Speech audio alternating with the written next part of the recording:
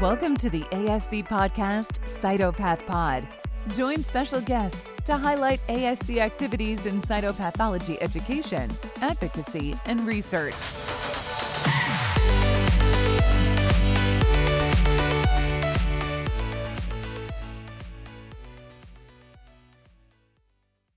I'm Ron Balasanyan, professor of pathology at University of California, San Francisco. Thank you for joining us today. We're going to talk about giving to the ASC Foundation and some of the different ways you can maximize your contributions. We're very fortunate today to have Dr. Diane Davey, professor of pathology and an associate dean of graduate medical education at the University of Central Florida College of Medicine in Orlando, here with us today. She's also a pathologist at the Orlando VA Medical Center. Dr. Davey is past president of the American Society of Cytopathology and is currently on the ASC Foundation board, and she has served or is serving on several ASC committees. Diane, thank you for joining us today. Thanks so much, Ron. It's good to talk to you about this.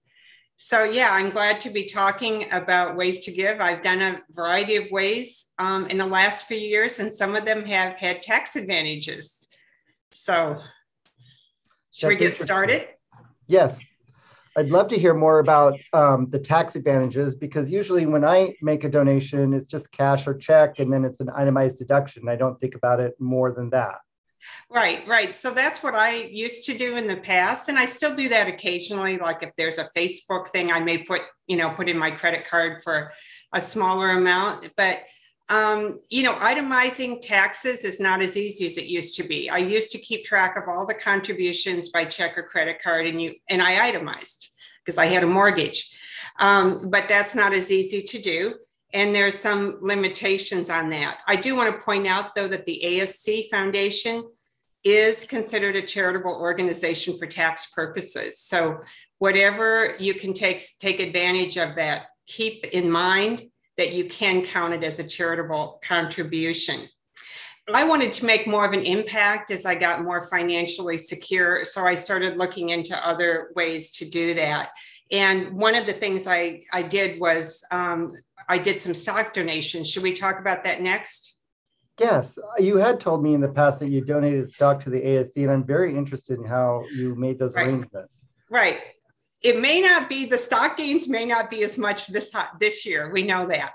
But I had some significant gains over about 15 to 20 years and some very good stock picks that I worked with my financial advisor on. And you may have that in mutual funds. I've seen that as well. So I was lucky to see those. And several years ago, I worked with the same financial advisor, and he advised me I could donate stock.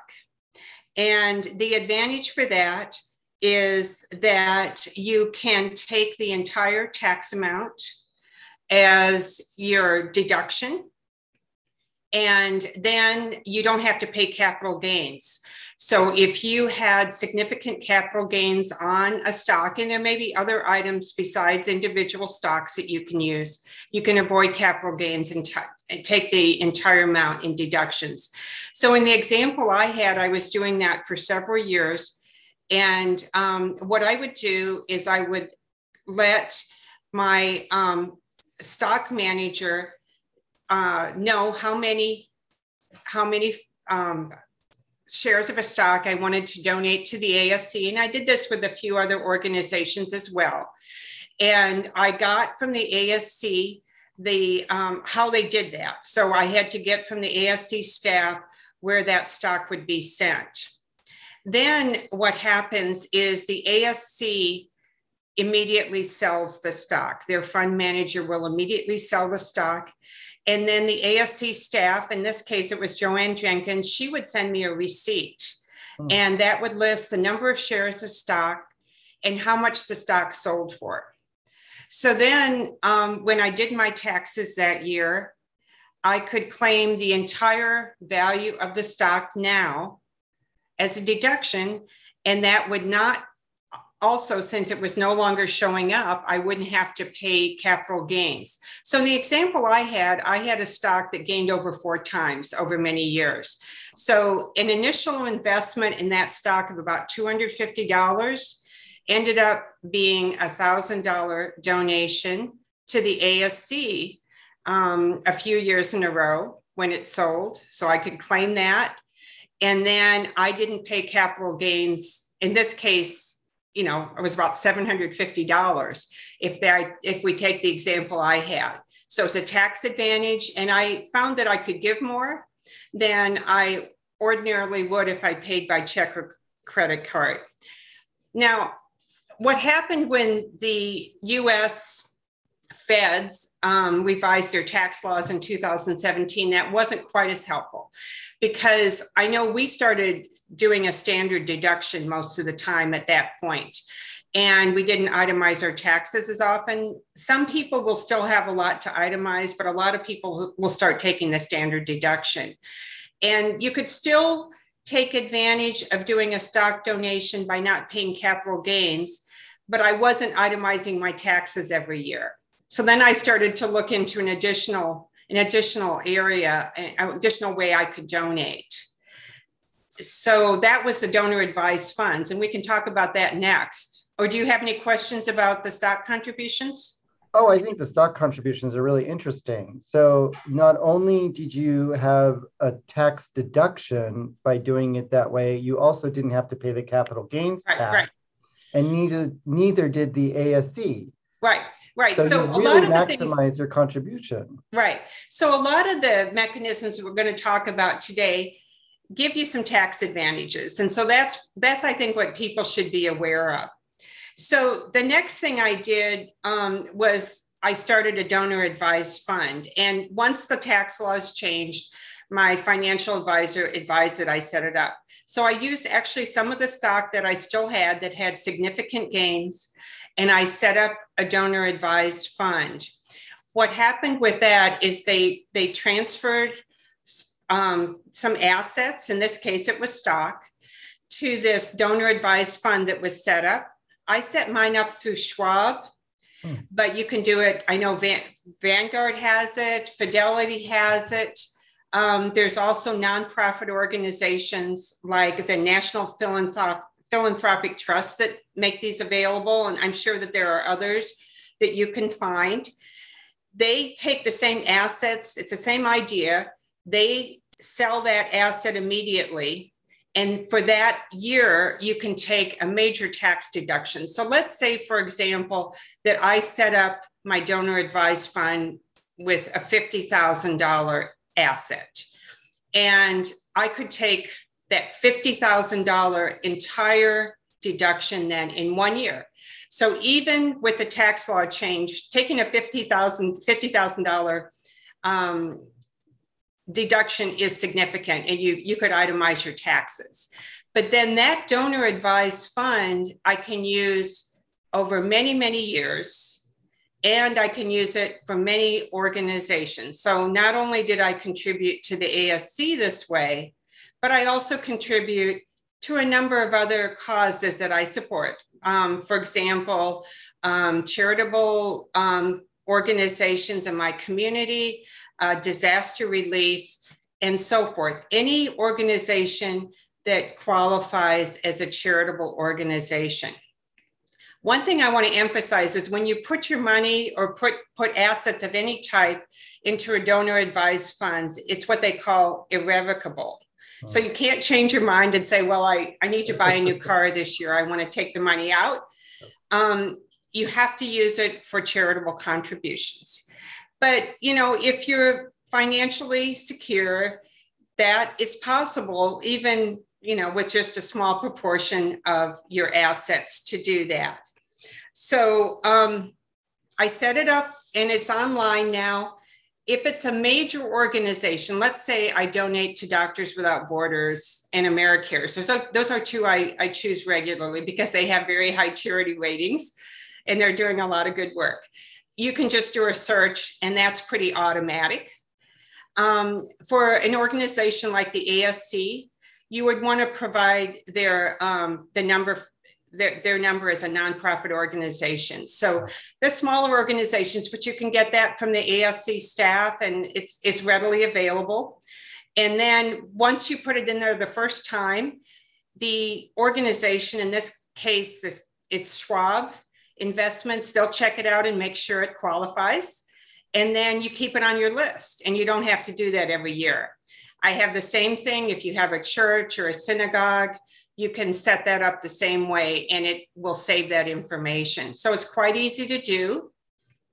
I can check how much I have in the account online. This donor advised fund, it's like a mutual fund. It operates, so it's not that it doesn't gain anything. You can set it up to be more risky or not as risky. In my case, I set it up when there were a lot of good gains, in the market. So actually my donor advice fund is worth more than I set it up with, because I had a number of good years. It's lost a little bit of money this year, right? Because my contributions in the stock market, but that's going to change again. And if I do start depleting it, I can add to it with some more assets. So this is really good if you want to maximize all your contributions by setting it up in 1 year. You can take a major deduction in your taxes and then use the account over multiple years. And so I like it that way. Now, what if something happens to me and I still have money in my donor advised fund? Well, you set it up like a lot of other assets. I have individuals in my family named to take over and continue then to use up that fund. So I think, do you have any questions about that? Well, it sounds really great. It's like you have your own little mini foundation. Exactly. It's like I'm not quite in the area with Bill Gates, right? I don't think we are, but you can do your own organization. And I know we're concentrating on the ASC today, but in my account online, for example, they'll have something like hurricane relief, or Ukraine will often come up. You can choose even within some major organizations where you want to direct it. Now with the ASC, I just send an email and I say, hey, I'm doing a donor advised fund donation, and let's just divide this between research and education and all of that, and have the ASC use it however they see fit to do so. So it just takes a little bit of organization. You're going to be making donations anyway, so you're pre-planning it and setting the money aside and protecting yourself from getting taxed twice on it, basically. Right, exactly. That's great. Well, we were also going to talk about one other current way of giving, that is IRAs, and the future planned giving in our second segment of this podcast. So let's go ahead and talk about that. Okay, and these are some areas I've read about. Yeah, I haven't done it myself, but I've read a little bit about it. So IRAs are another way to contribute. And that's a way, for example, my mother makes her charitable contributions because she's significantly older than me. But for some of you that are a certain age, you can probably do it now, and others you can do it in the future. So the main thing about the usual IRA that we have set up, most of us have set up, and a lot of us have IRAs through work, and maybe part of the money is put by your employer and you put some of the money in yourself. Most of the usual IRAs are pre-tax money, right? So you're setting aside money pre-tax.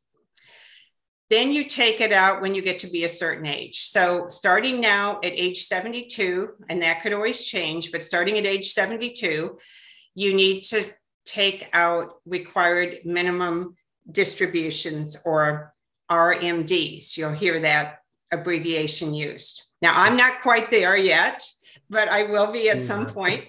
And the required minimum distributions, when you take those out, those are taxed, usually if you're going to use them. Now, I understand a lot of people will need to use them for their daily expenses, and that's fine. But if you don't need all of your IRA required minimum distributions or RMDs, you can consider donating them to the ASC. So again, that's that the amount that you donate is not going to be taxed. Okay. Oh. So you don't have to pay taxes on that. You're not going to take a deduction because this was pre-tax dollars, but you don't have to pay that tax now. And I think most of the time, probably when we retire, a lot of us are going to use the standard deduction anyway. So not paying taxes on that RMD can be an advantage. And you wouldn't have to do the whole thing. And you could work with someone you work with on your IRA withdrawals to do that. One thing I want to point out is that you have to consider the type of IRA. There's a few types that may not be eligible. I think the most common IRAs are, and also you wouldn't do it for a Roth. Remember, the Roth is not pre-tax, it's post-tax. So you wouldn't see the same kind of advantage there. So that's something you can do when you turn 72 and older, is you can consider the RMD contributions. So instead of taking your money out of the IRA and then writing a check to the ASC on money that you've had to pay taxes on, you just have it go directly from your IRA, skip you as an intervening step, and you save all that taxes, and the ASC gets all that much more money. Right. So it's maximizing your contributions again, Ron. I mean, if I wasn't paying taxes on it, I would give a much higher contribution. I think a lot of us would. Right. That's great. That sounds really easy and a good system to set up. But what about leaving an entire IRA account that you find you no longer need to the ASC? Right. So that's in the category of future giving. There's a lot of ways you can plan future giving. And certainly naming the ASC as a beneficiary is one way of doing so. So you can just simply name the ASC Foundation as a beneficiary. And then when you do pass away, that money will go to the ASC. And I think you can probably split it up as well. That's something you could look at. But again, the ASC is going to get that amount. And then your heirs or your estate, you're not going to be taxed the same way on that amount. So there's tax advantages for your estate, and you can probably give more as well for that. You can do a number of charities. Of course, remember the ASC there, but there's tax benefits. There's your heirs won't be liable for the income taxes on that. And depending on how it's handled in your estate, then you can also use it as a deduction in your estate. So this is sort of like naming the ASC in your will or estate planning. Can you name the ASC in your will for other purposes? Yeah, you could name the ASC in your will. And here's probably where I'd want to work with an estate attorney on how to do that. You can list the ASC for an outright gift of a certain amount. You could probably do it proportionately as well. And as long as it's set up right in advance, that's going to decrease the amount of estate taxes you would pay. And it will also, it could be either decrease in the taxes or be a deduction in one of those ways. But again, it would be a way of maximizing the amount, giving more where, because of the tax advantages. That's great. Well, before we finish, let's mention one other item that I find very confusing, and that is paid up life insurance policies. Right. And I have not done this, obviously, because I'm still alive talking to you. But you can name the ASC as a beneficiary again for your life insurance. Now we're talking about paid up policies. So there's different kinds of life insurance, and you may have term insurance. When those premiums stop being paid, the insurance is over. And some of the work policies that you may have, those are term policies, but these are these are more paid up ones, things like universal or paid up life insurance policies. And again, some of us have to provide for our heirs, but for me, I don't have to worry about providing for my children now. They're grown. And so my choices are leaving my life insurance to my estate, naming some other beneficiaries and so forth. So you could include the ASC there. You can also actually transfer a specific life insurance policy to the ASC. And so they would, actually own the policy. And then when you died, they would get the face value. That, again, I would probably work with an estate attorney on how to do that. But some of the items, like just naming the ASC as one of the beneficiaries or in part of your estate may not be as challenging as transferring a policy would be. Again, all of these things can have tax advantages by avoiding some of the estate taxes. So, I haven't done that as much yet myself, Ron, but I'm planning on meeting, looking at my trust and my will in the next few years and setting things up. Wow, Diane, you've been just a wealth of information, and your generosity to the ASC Foundation is tremendous. I hope people listening to this podcast can come up with some new ways to expand their giving. I know I have, and avoid unnecessary taxes on a charitable contribution. This has been really, really informative and really helpful. And I really appreciate it. Right. So let's just sum up at the end here, as we're almost done. And so with current giving, obviously credit cards and checks, if you itemize your taxes, definitely ASC counts as a charitable organization. But if you're not itemizing your taxes, keep in mind, a lot of times you can't take anything else off. Your contributions are capped in your standard deductions. During the pandemic, they allowed a little bit extra, but they may not do that in the future. So then consider donating stock, consider setting up a donor advised fund. And so those are some of the things you can do now. And then that planned giving, IRAs, life insurance, bequest in your will, those are all things that you can consider, including the ASC. That's wonderful. Okay, well, I appreciate the opportunity to talk to everyone, and I hope this has been educational, and I think that's all we have, correct? That's great. Yes, I think we've gone through everything, and we really appreciate your input, your advice, and your wealth of knowledge. Thank you so much. Thanks so much. Thank you for listening to Cytopath Pod. You can reach ASC on Twitter at Cytopathology or via email at asc@cytopathology.org.